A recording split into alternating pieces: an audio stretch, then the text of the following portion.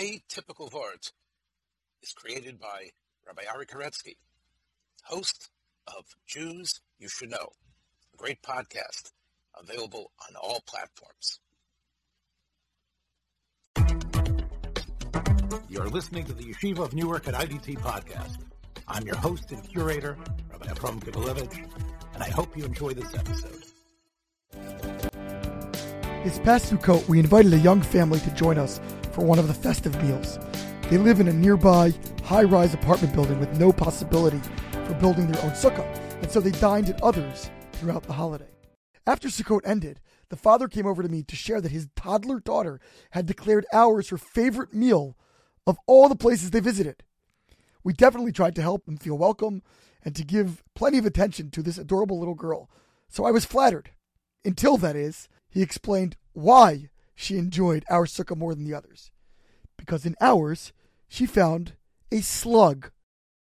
I can chuckle at the innocent and limited perceptions of a child, but if I'm fully honest, I can wonder if my own alignment of priorities betrays a similar level of confusion. Esav certainly did. On the very day that his grandfather Avraham died, Esav barged in after a day of hunting in the fields, demanding soup from his brother Yaakov. The latter offered the hearty meal in exchange for the coveted birthright. Even worse, commenting on the words, and Esav profaned the birthright, Sforno explains that even after the fact, he felt no remorse at his decision. To the casual reader, this trade-off appears astonishing. How could Esav willingly exchange eternal reward for a bowl of broth?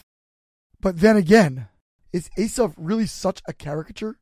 After all, how often do people today embrace transient pleasures instead of enduring achievements? Working on a college campus, I witness up close the degree of temptation and conflict that besieges young people during this stage of life in particular.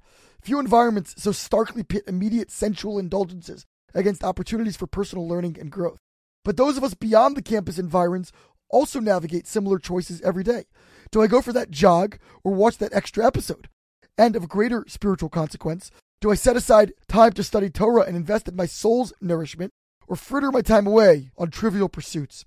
Perhaps the Torah specifically presents such an exaggerated and obvious example of myopic behavior so that we can recognize its absurdity. Yaakov, in contrast, is considered the quintessential person of truth. Truth here defined in the Talmud is that which is essential and endures. For this reason, the letters Aleph, Mem, Taf that spell Emet, truth, are spread across the entirety of the Hebrew alphabet. That which is real persists across the expanse of time. Life is filled with endless proverbial bowls of soup. We are free to enjoy them, but at what cost? Let us maintain a grander vision of our potential and refuse to exchange the eternal for the ephemeral in our brief sojourn in this physical realm. Shabbat Shalom. Thanks for joining us for another episode from the Yeshiva of Newark at IDT Podcast. Be sure to subscribe on your favorite podcast app so you don't miss a single episode.